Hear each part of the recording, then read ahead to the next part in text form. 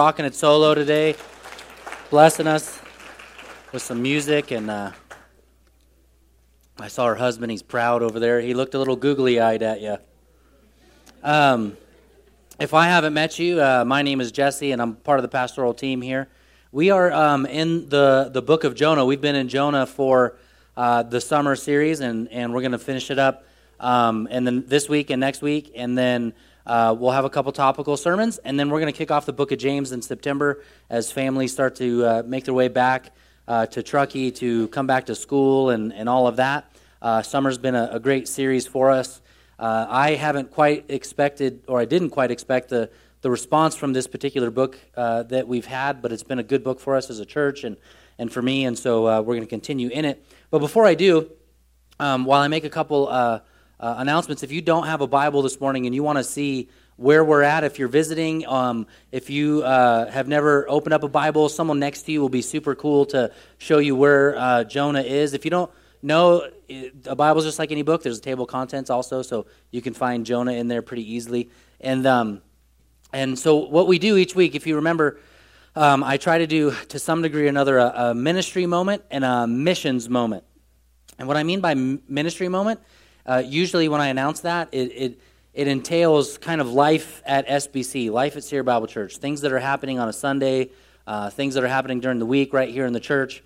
And then our missions moment is kind of like, our vision globally, what we're doing outside of the church, four walls. Some of that includes Truckee and Lake Tahoe, and then, Reno and America, and then the rest of the world. So that's kind of what I mean by missions, outside of the four walls. And so there's two I want to mention. One is that are really cool.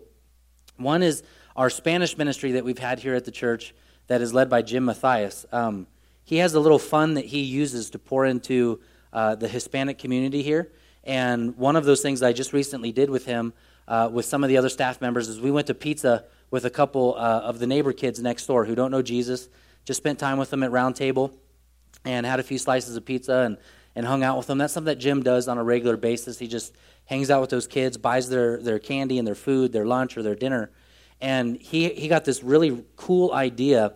He connected with a guy in the church here who recently bought a brand new boat to take out for wakeboarding and all of that. And he took several kids and a couple of their parents on this brand new boat to go riding around the lake. And these are kids who have never been on the lake like that before. Many of them don't even know how to swim because they've never been taught how to swim. And so he took those kids out on the boat, and in addition to that, not only did they get a chance to be on the lake on a boat, which was a really rare occurrence, but the gentleman who owns the boat let the kids drive the boat. So he's brave, and they just were super stoked on it. He let one of the dads drive the boat, and the reason I think that's really neat is we're loving them and caring for them and giving them opportunities they've never had, and whether or not these kids respond to the gospel or not, these kids are always going to remember that day, and that day will always be associated with the name of Jesus Christ. And I think that's really powerful. So I just want to celebrate that, and then also make mention too that Jim has this fund that only gets filled when people give to the Spanish fund. Right now on our tithe envelopes that you get when you come in, there isn't a box for Spanish ministry, but if you just write on the envelope for Spanish ministry, like seriously, like $5-10 here and there goes a long way for what he's doing, because he can, like I said, buy the kids pizza and things like that. So if you want to make sure that those kids are continuing being reached for the gospel and that they're being fed super healthy pizza from Truckee, California, please give to that fund. And then another kind of ministry missions moment that I'm really excited about is I'm going to share with you where Shannon Breimer's at right now in her journey. So I want to invite Shannon to come on up. And this is Shannon, if you've never met her.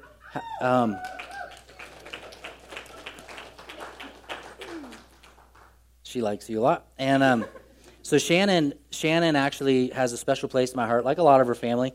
Allie and I, when we moved here in late 2004, we took over the junior high and senior high ministry at that time in 2004. And Shannon was 12 years old when I showed up. She had these big old cheeks that she hadn't grown into yet. And she would scream, running up and down Ray Hall. She screamed and screamed. She didn't stop screaming for the next 4 years. And now she's in a place where, those of you who know, she went to Moody Bible College. And I didn't, oh, yeah, thank you. You need to hold down do you know how to do it? You're a pro, yeah, just power button, yeah. And she got her bachelor's at Moody Bible College your bachelor's is in? Ministry with Victims of Sexual Exploitation. Say it again because the microphone. Okay, so sorry. Ministry with Victims of Sexual Exploitation. All right, I don't know what your degree is, but hers is better than yours. Not true. Let me handle this. So,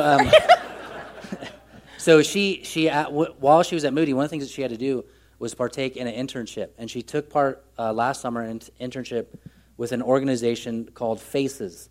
It's an acronym that stands for Freeing American Children from Exploitation and Sexual Slavery. That's where she interned, which again dealt with her degree. Once she graduated from Moody Bible College, she felt led to go into that career path where she would help assist young girls being freed from sexual exploitation. FACES has decided to hire Shannon in her organization. So she has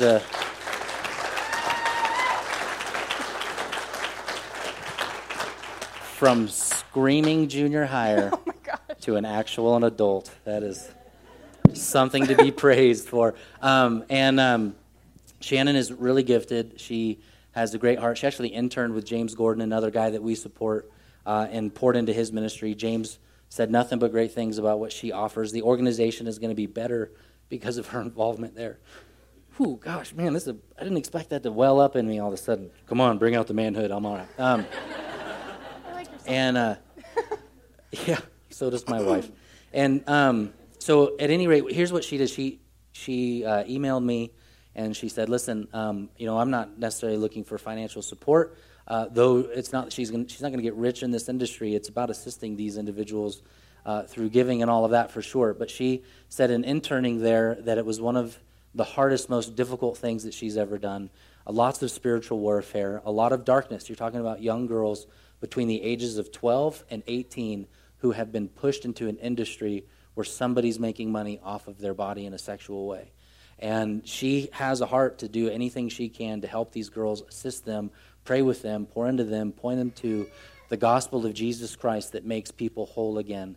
And she has seen that healing take place, and it's been difficult and hard for her. Ministry in this way is no joke. And so she just said to me, she said, more than anything, I want a chance to stand before the church and just ask for prayer support, that she wants her church family in Truckee, California to be praying for her and with her to be effective and to keep her really from the oppression of the enemy, that she'd be drawn to a place of depression in a ministry as dark as this, because it is a dark one. So I want to ask you as a church, would you pray for her? All right. You're committed.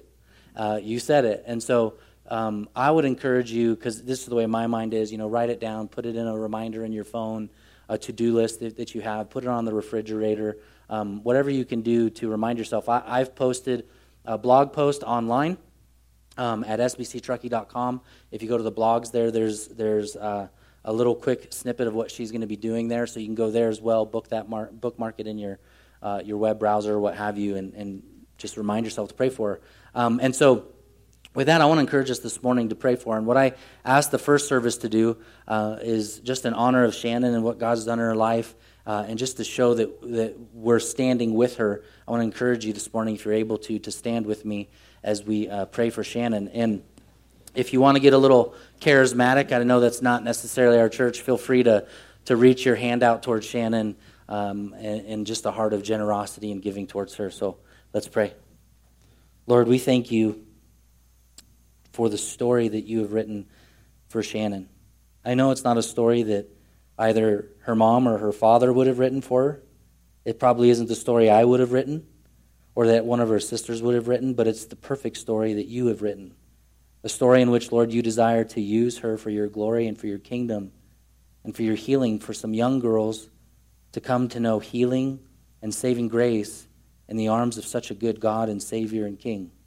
I pray you protect her from the enemy. I pray you encourage her and strengthen her to not grow weary in doing good. I pray that even in the darkest of moments that she would see the light of the gospel for herself and for these girls.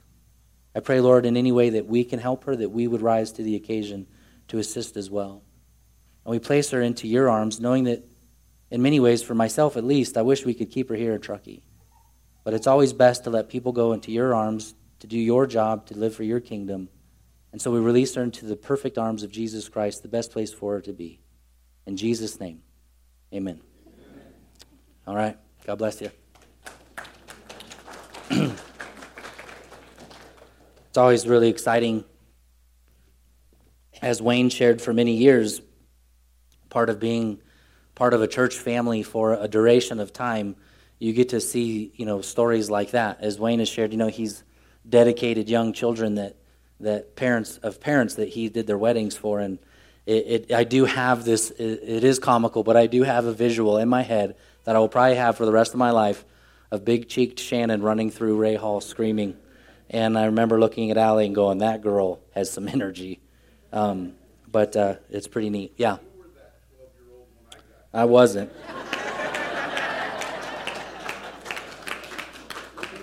Wayne will never have the microphone again. I mean, good point, but we'll move on.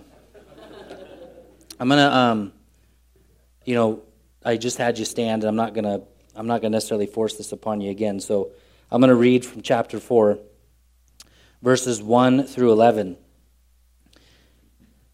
Jonah, you might as well stick with the tradition. Everyone's standing, so I felt bad about it, and you're like, no, it's the Word of God, let's stand. So thanks for convicting me. Please stand for the reading of God's Word. Jonah has come to a place in chapter 4. He goes outside of the city after proclaiming God's message. The people have responded in a very radical way to that message. And we read in chapter 4 Jonah's response, verse 1. But it displeased Jonah exceedingly, and he was angry. And he prayed to the Lord, and he said, "O Lord, is this not what I said when I was yet in my country? That is why I made haste to flee to Tarshish. For I knew that you are a gracious God and merciful, slow to anger, abounding in steadfast love, and relenting from disaster. Therefore now, O Lord, please take my life from me, for it's better for me to die than to live." And the Lord said, Do you do well to be angry? Jonah went out of the city, and he sat to the east of the city, and he made a booth for himself there. He sat under it in the shade till he should see what would become of the city. Now the Lord God appointed a plant, and he made it come up over Jonah that it might give shade over his head to save him from his discomfort. So Jonah was exceedingly glad because of the plant. But when dawn came up the next day, God appointed a worm that attacked the plant so that it withered. When the sun rose, God appointed a scorching east wind, and the sun beat down on the head of Jonah so that he was faint. And he asked that he might die, and said, "It is better for me to die than to live." But God said to Jonah, "Do you do well to be angry for the plant?" And he said, "Yes, I do well to be angry enough to die." And the Lord said, "You pity the plant, for which you did not labor, nor did you make it grow, which came into being in a night and perished in a night. And should I not pity Nineveh, that great city in which there are more than 120,000 persons who do not know their right hand from their left, and also so much cattle?" This is the word of the Lord, and the church said, Amen. All right, you can be seated. By way of small review, if you remember, Jonah, essentially, the book of Jonah is broken up into two parts within the 4 chapters. Chapter 1 and chapter 3 go together as chapter 2 and chapter 4 go together. In chapter 1, Jonah hears the word of God, and he decides in his rebellious spirit to not obey the word of God, but to run from the word of God. And then he encounters these pagan sailors. In spite of Jonah, not because Jonah was a great prophet or a great preacher within the boat, the pagan sailors still return to God. They make a proclamation that God is the one true God. They make vows and they make sacrifices. In chapter 2, Jonah is swallowed by the whale, and then he prays to God. In chapter 3, which goes with chapter 1, Jonah again encounters a pagan people. And in spite of Jonah's proclamation, the people make a repentant declaration away from their evil ways, away from their fruitless ways, and to the ways of God, and to a better life. And as chapter 2 goes with chapter 4, Jonah begins to pray again in chapter 4. A prayer in chapter 2, a prayer in chapter 4, an encounter with pagans in chapter 1, an encounter with pagans in chapter 3. Chapter 4, however, can also be broken up into two parts. The first part exists within the first 4 verses, verses 1 through 4. Within verses 1 through 4, we see Jonah's, what we would call Jonah's violent rage, or as the title of the message this morning is, Jonah's displeasure. In verses 5 through 11, we see God's appeal to Jonah. So Jonah's reaction, God's response to his reaction. This morning we will look at this violent rage in which Jonah expresses against God. First of all, let's be amazed by the story, shall we? It is quite an amazing feat that Jonah walks into this great city of 120,000 persons. Some theologians believe that 120,000 is speaking only of children in the city, those who don't know their left hand from their right hand.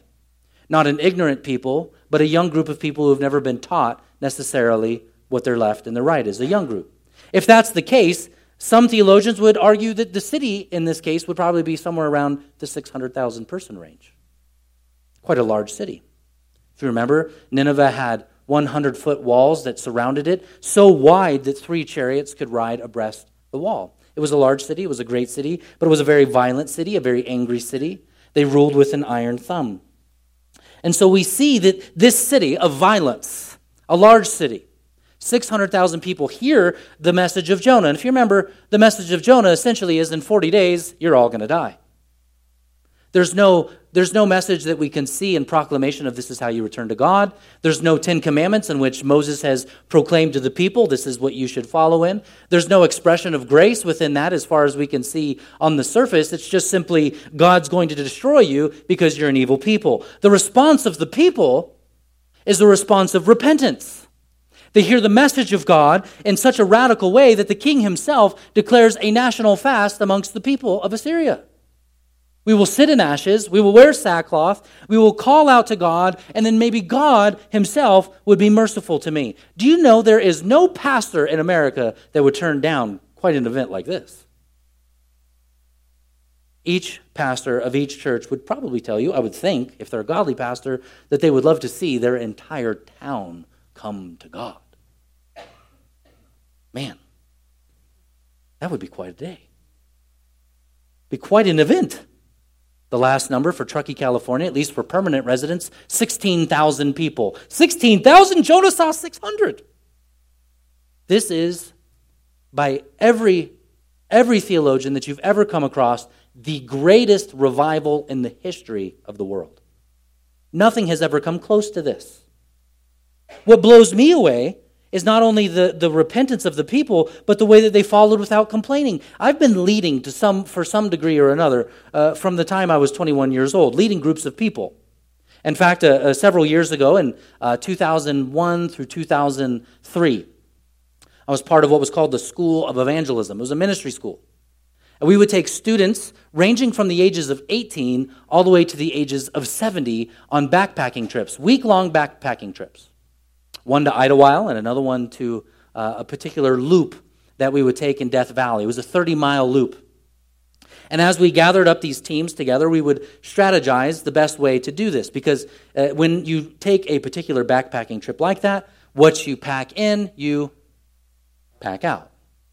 And inevitably what we had within a classroom of 50 to 60 students ranging between those ages, you had some who have backpacked before, you have others who have not. You have had those who have worked out, and you have had those who have not worked out in 40 years. So we'd look at the group and take a young, healthy 18-year-old young man, and we would take a 65-year-old woman who said she was willing to take the trip.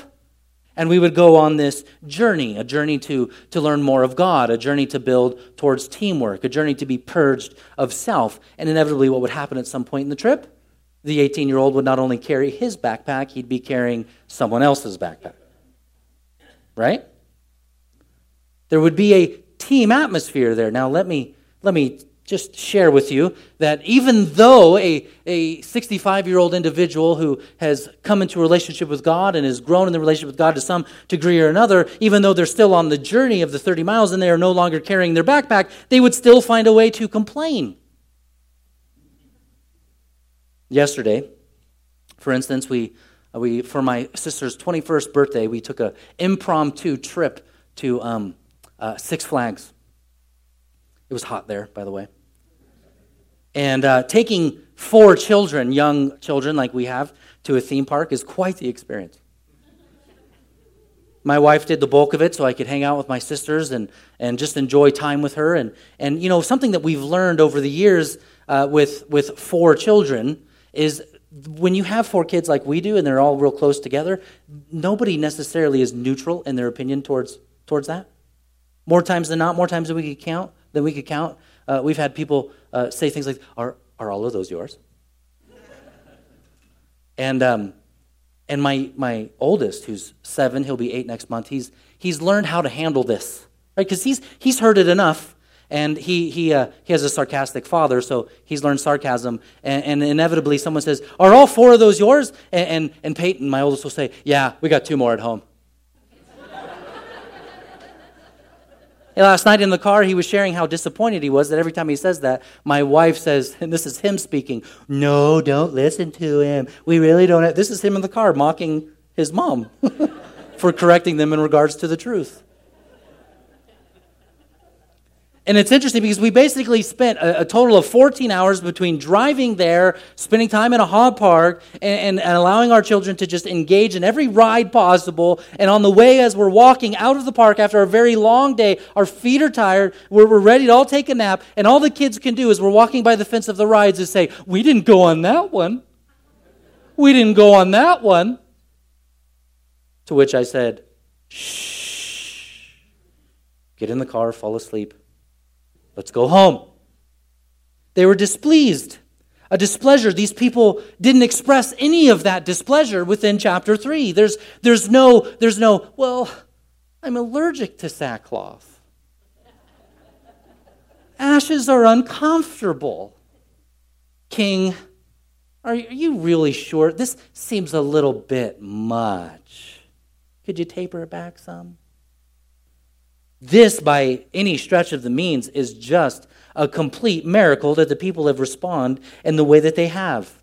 And Jonah, who is a prophet and a preacher, much like many pastors across the world who are preaching on a particular Sunday like today, would give their left arm to experience something like this, if not smaller than that. However, Jonah's response is not to praise God that he is gracious and kind and merciful. His response is to go outside of the city, to separate himself from the people entirely. Probably in some way or another to even get away from God himself. He's sitting outside the city in hopes, as we're told, to see the city obliterated and destroyed. And we come to this place in chapter 4 where, if you remember, all through the first 3 chapters, we see that Jonah has ridiculously run from God.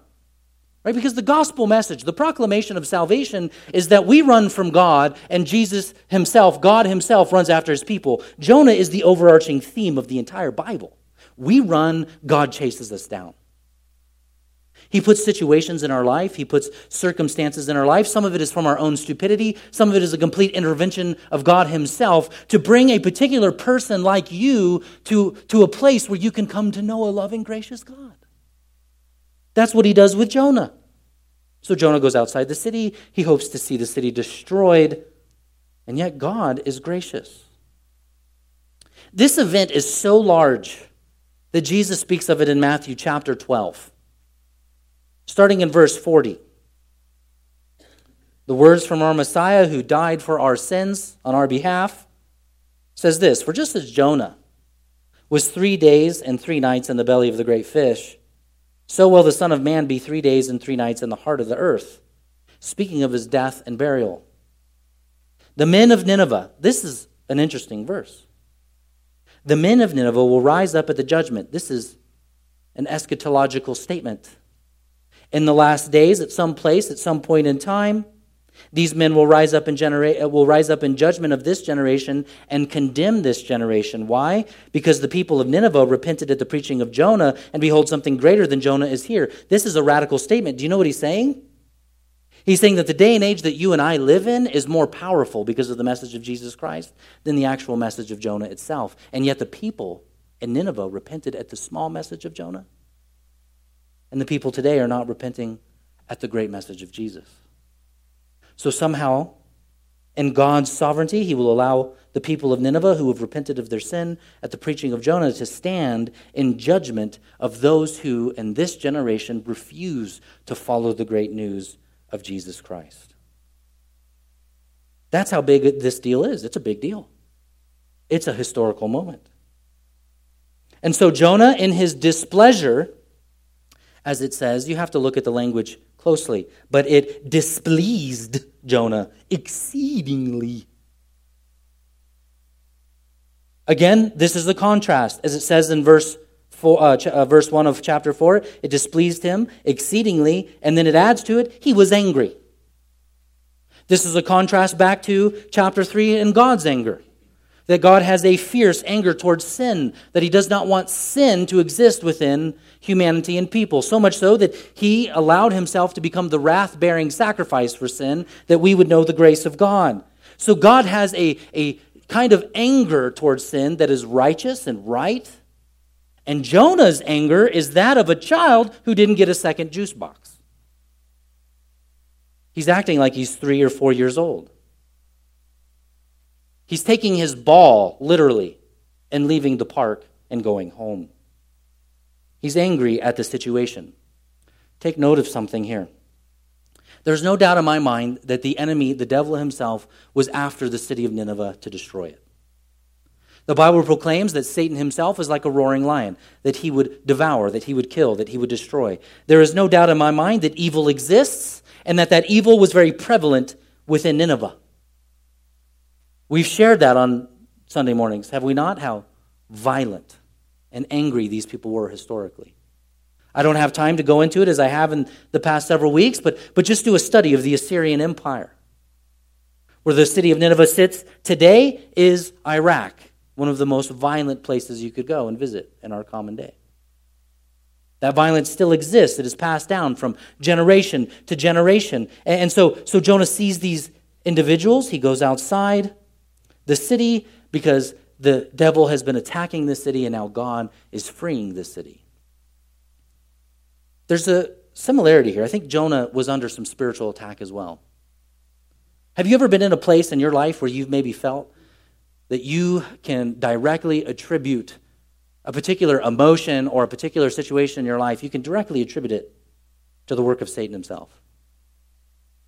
C.S. Lewis actually says within the church actually falls into two common pitfalls. One pitfall, that we attribute everything to Satan. I'm sneezing. It's the devil. I didn't get my parking spot. Dang you, Satan. The other side to that is to ignore him completely, that there's nothing spiritual about what's happening within humankind. This, for the most part, is the cultural view. It's not Satan. It's you need medication. It's not Satan. You need counseling. It's not Satan. You need a better education. It's not Satan. You need to move. It's not spiritual. It's all physical or has something to do with your diet, for instance. However, we see here that there has to be something behind the scenes that hasn't been proclaimed. Satan desires to murder this entire group of people, especially the children themselves. God, in his sovereignty, is seeing a place of grace, an opportunity to give salvation to these people. Jonah's response, again, is hungry. And what I want to share this morning are basically 3 points in which Satan will attack you. And I think there's 3 points here that are happening within the city. The first one, and here's the first question. The first question I want to ask you this morning is what makes you angry? Sinclair Ferguson says, how we react is often a better thermometer of our heart than how we act. The reaction to something. How you react. What makes you angry? Can you just answer that for yourself for a moment? Just take a few moments to ask yourself what frustrates you. What makes you get a little, grit your teeth, grind them. Maybe it's someone cutting you off in the line. Maybe it's your children not obeying you correctly. I think it's Paul Tripp does an amazing job talking about how oftentimes we get angry when somebody interrupts the kingdom of self. This plays out for me right around 8 p.m. in the evening. At 8 p.m. in the evening, this is the time when the children, after we've read their stories, we've fed them, we've showered them, and they've brushed their teeth. All of this has happened usually somewhere between the time of 6:45 and 7:45, in which at 7:45 we begin to pray and we begin to tuck them in. And then we come downstairs, 8 p.m., Pastor Jesse in his kingdom of self sits down on the throne, which is also known as the couch, pulls out his scepter, also known as the remote control, and begins to settle in to the peaceful kingdom of self. Only for one of my subjects to come downstairs to remind me that they are not yet asleep. How do I respond? Do I respond with a gracious attitude? Do I respond, as Paul Tripp says very well, very eloquently, that this now is a ministry moment. It's a ministry to die to self, a time to pour into my child, to express that I love them, to teach them that now is the time for rest so you can have more energy tomorrow? Or do I respond with, what are you doing in my kingdom?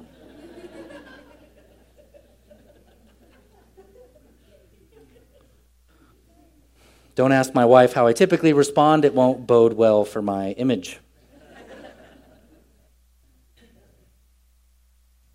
It's the same way. Even yesterday as we drove to Six Flags, I had to take a moment to put my headphones in to enjoy my own kingdom so that the real kingdom, which is real life, I could shut it out for a few moments. The screaming and the yelling. What makes you angry? Oftentimes it makes you angry because you are, in that moment, being the God of you, the God of your own world. You're wanting to lord your life in a particular way. And when someone interrupts it, how dare you do that? How we react is often a better thermometer of our heart than how we act. In this particular moment, Jonah has stepped outside of the city, and his anger is showing us exactly what exists within his heart. In fact, God, when Jonah makes the declaration, I am so frustrated with you, God, that you are so gracious and so merciful. Do you see the irony in this?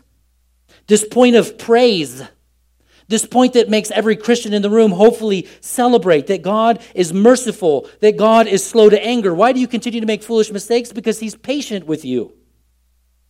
As God is abounding in steadfast love, and he relents from disaster. Your life should be more of a mess than it is, but because he's gracious, it isn't. We should celebrate that. That is incredible good news. And this point of celebration, isn't that for Jonah? No. It's a point of accusation. See, we're not told in chapters 1 through 3 why he runs. We're told finally in chapter 4, I ran because I knew you were steadfast, merciful, gracious, and loving-kinding. How dare you, God, be so compassionate? How dare you, God, be so merciful? Ugh. He's angry. Have you ever been angry at God? Let's be real. In those moments, if you're quite honest, that is a moment that you were basically declaring to God, if I was God, I would do a better job. See, Satan is after Jonah. There's 3 ways that Satan kind of hits us, really, that you could pay attention to your anger. The first one is when you're hungry. You ever heard the term hangry? I'm familiar with that friend or foe. You don't eat. Get a little impatient.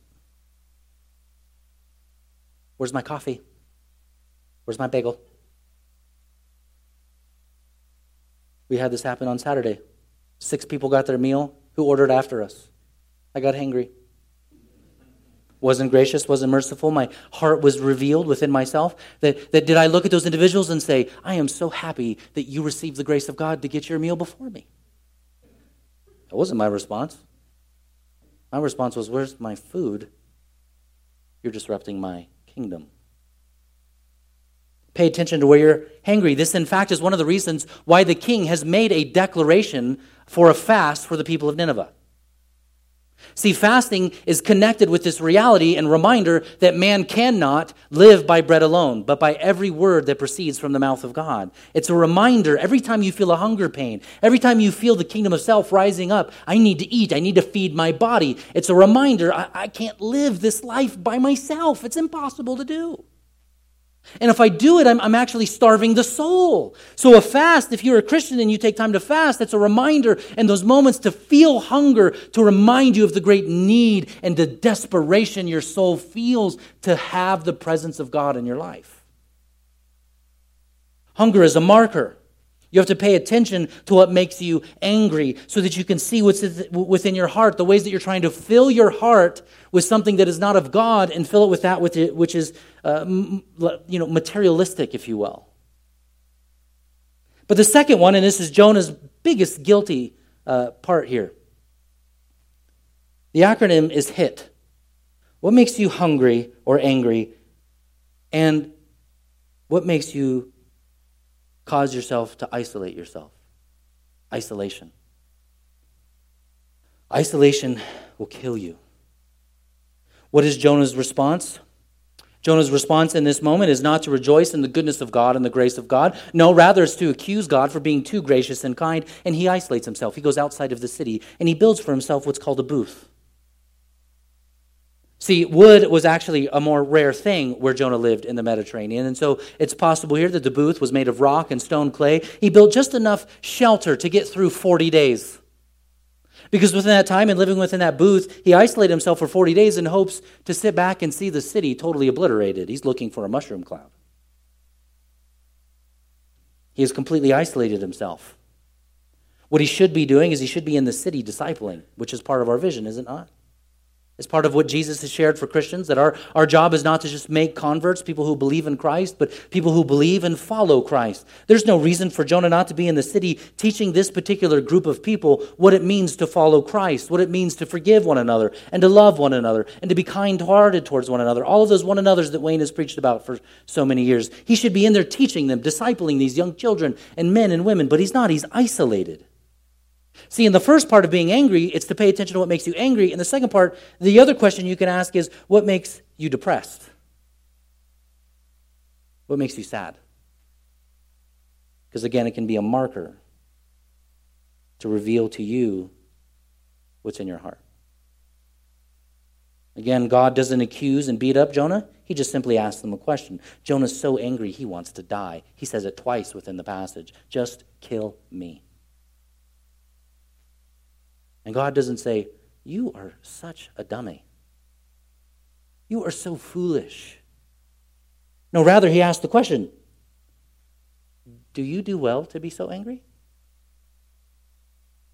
Think of the last time you were angry. For me, it's easy to do. And just ask yourself, did you do so well to be angry? Was it worth it? No. Is that you this morning? No. Thanks. Hebrews chapter 10, verse 24, speaking of isolation, says this. Let us consider how to stir up one another, which Jonah should be doing in the city of Nineveh.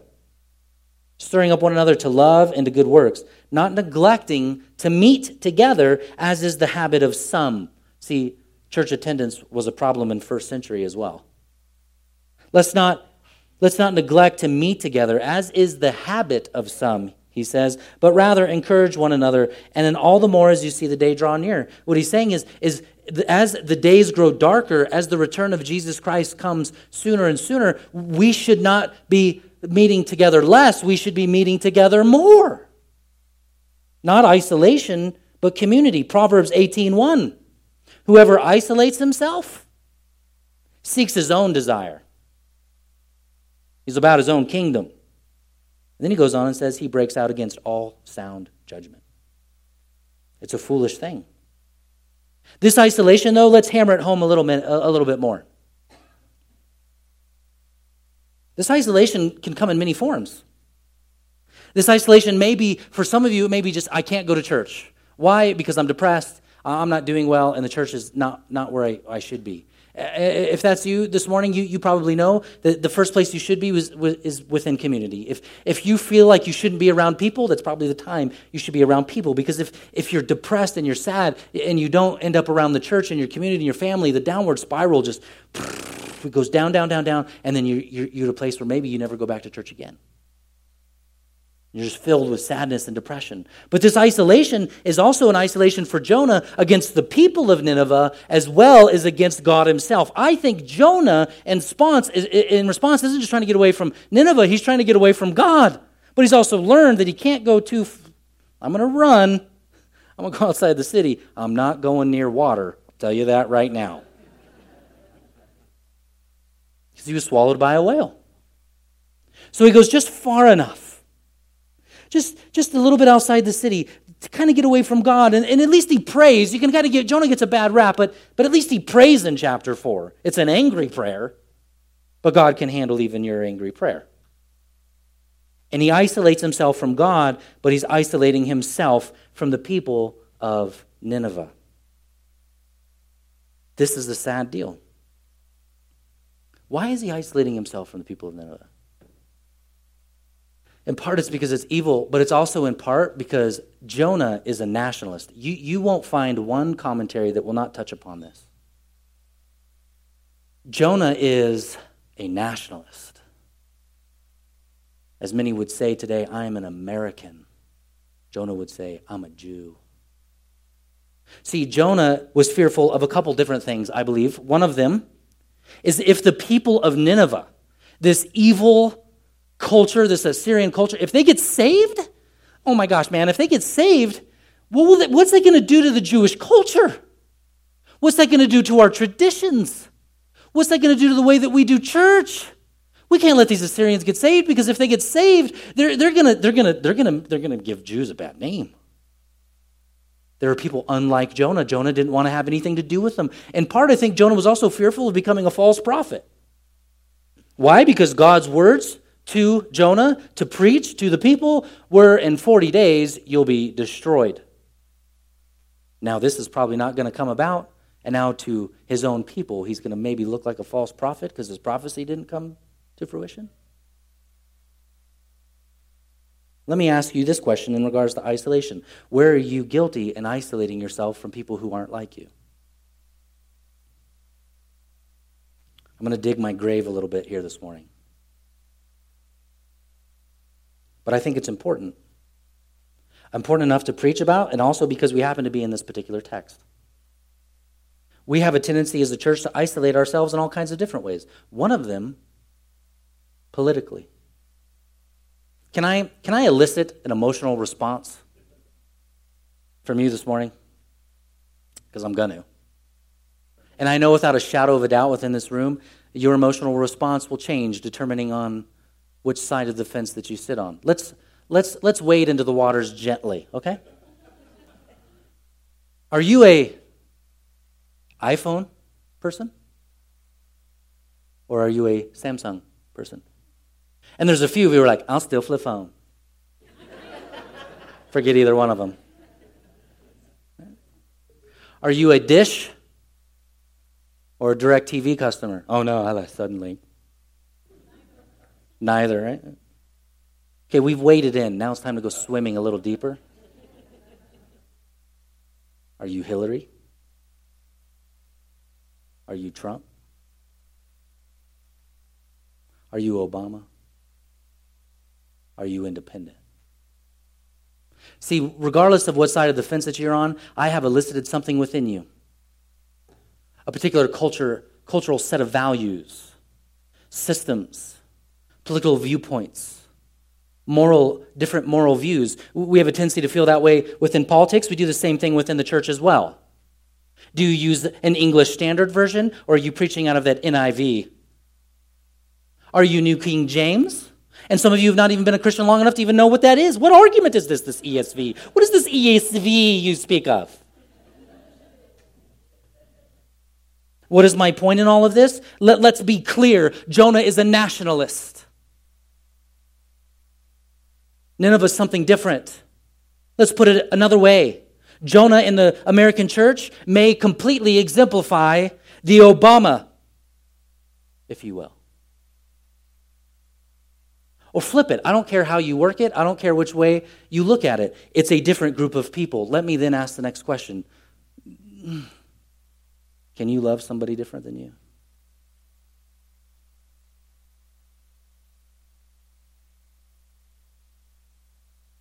Can you fellowship if you are a Republican with a Democrat?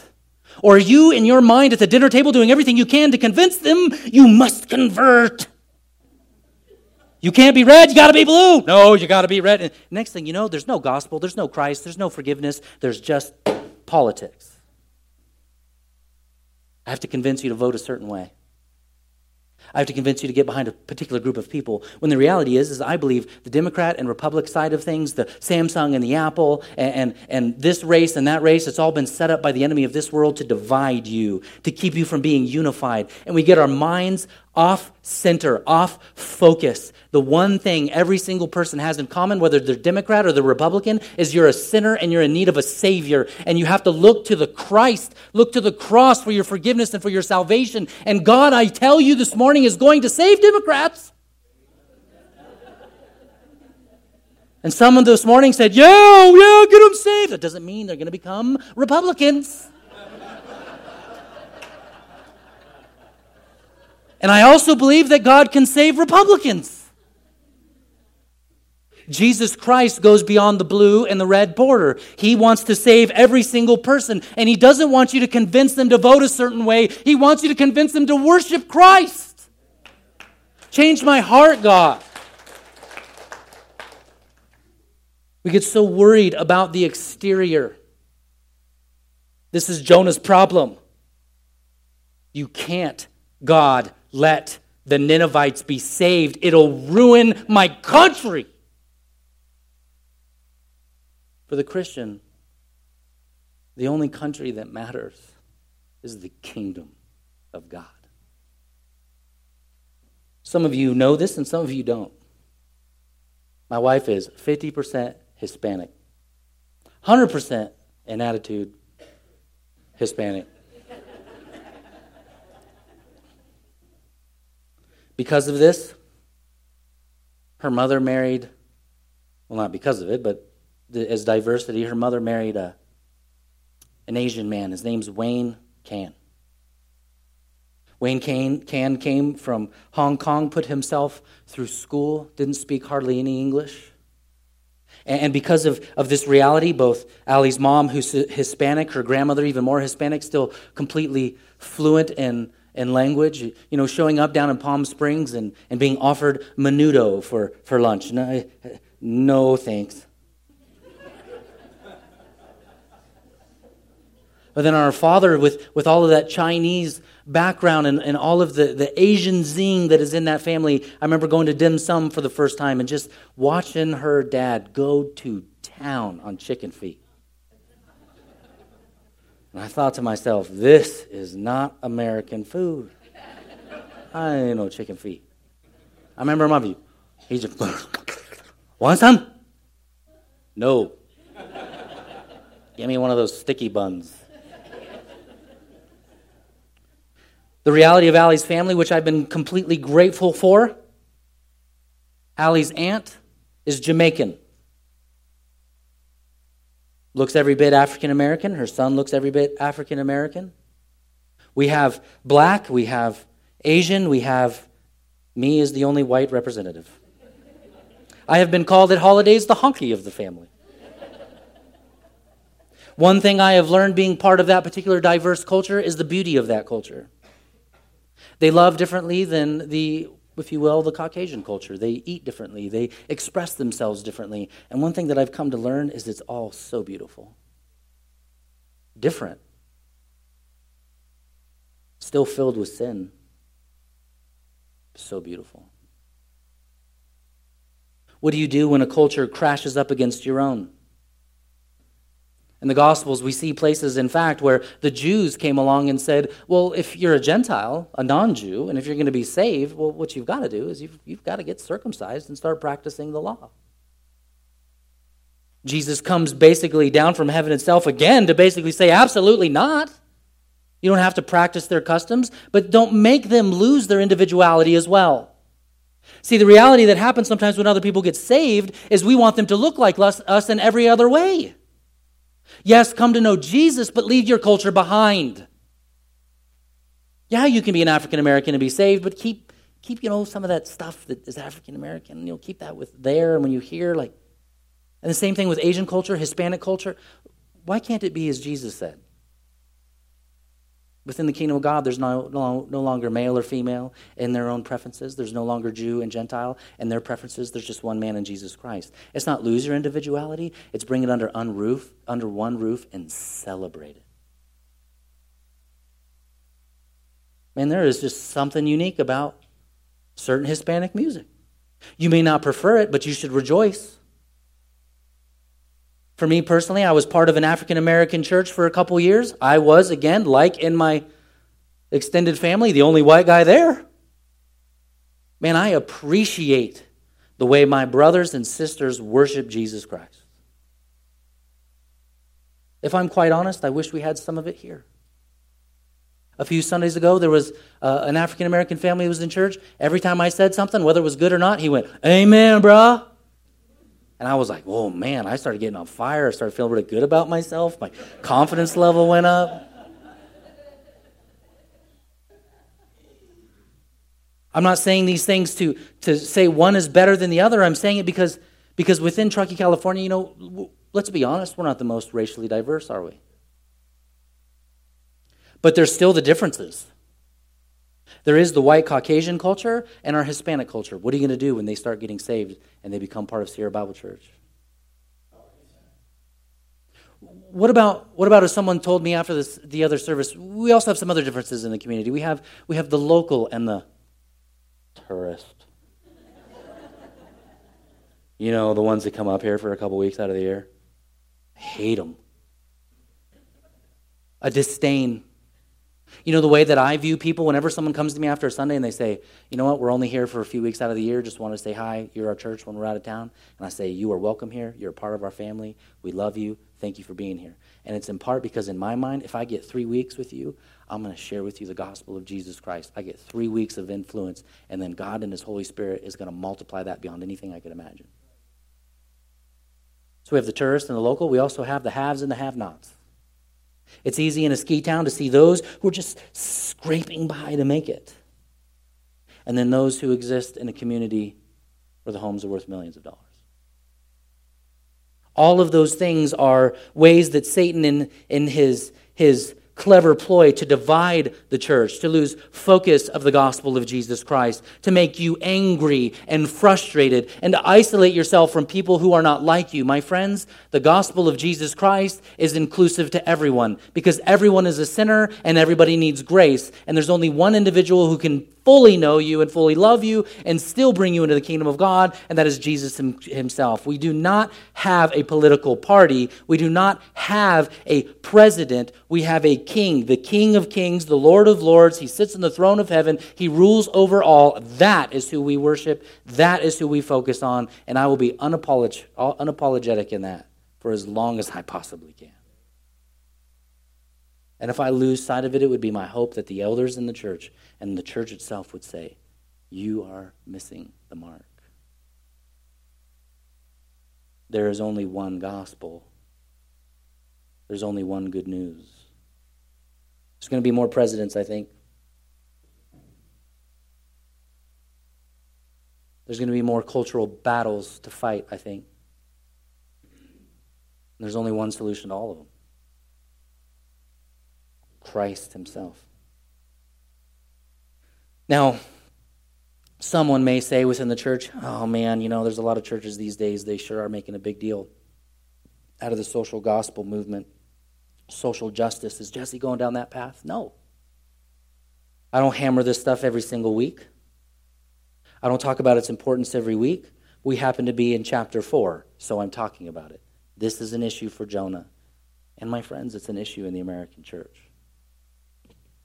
And if I don't preach the whole truth and nothing but the truth from the counsel of God, I do not deserve nor am I worthy to stand here and preach the full gospel of Jesus Christ. The message here is to not be like Jonah. Don't get angry. Don't isolate yourself from other people. Don't allow Satan to attack you. It is my hope. It is indeed my hope to see people not like us become Christians and to worship in the same room and to be unified under that. Can I just say this to you, too? in a parental way, though I'm much younger than many of you. Quit trying to make people in your own image. Do everything you can to point people to Christ and let Christ shape him in his image and his time.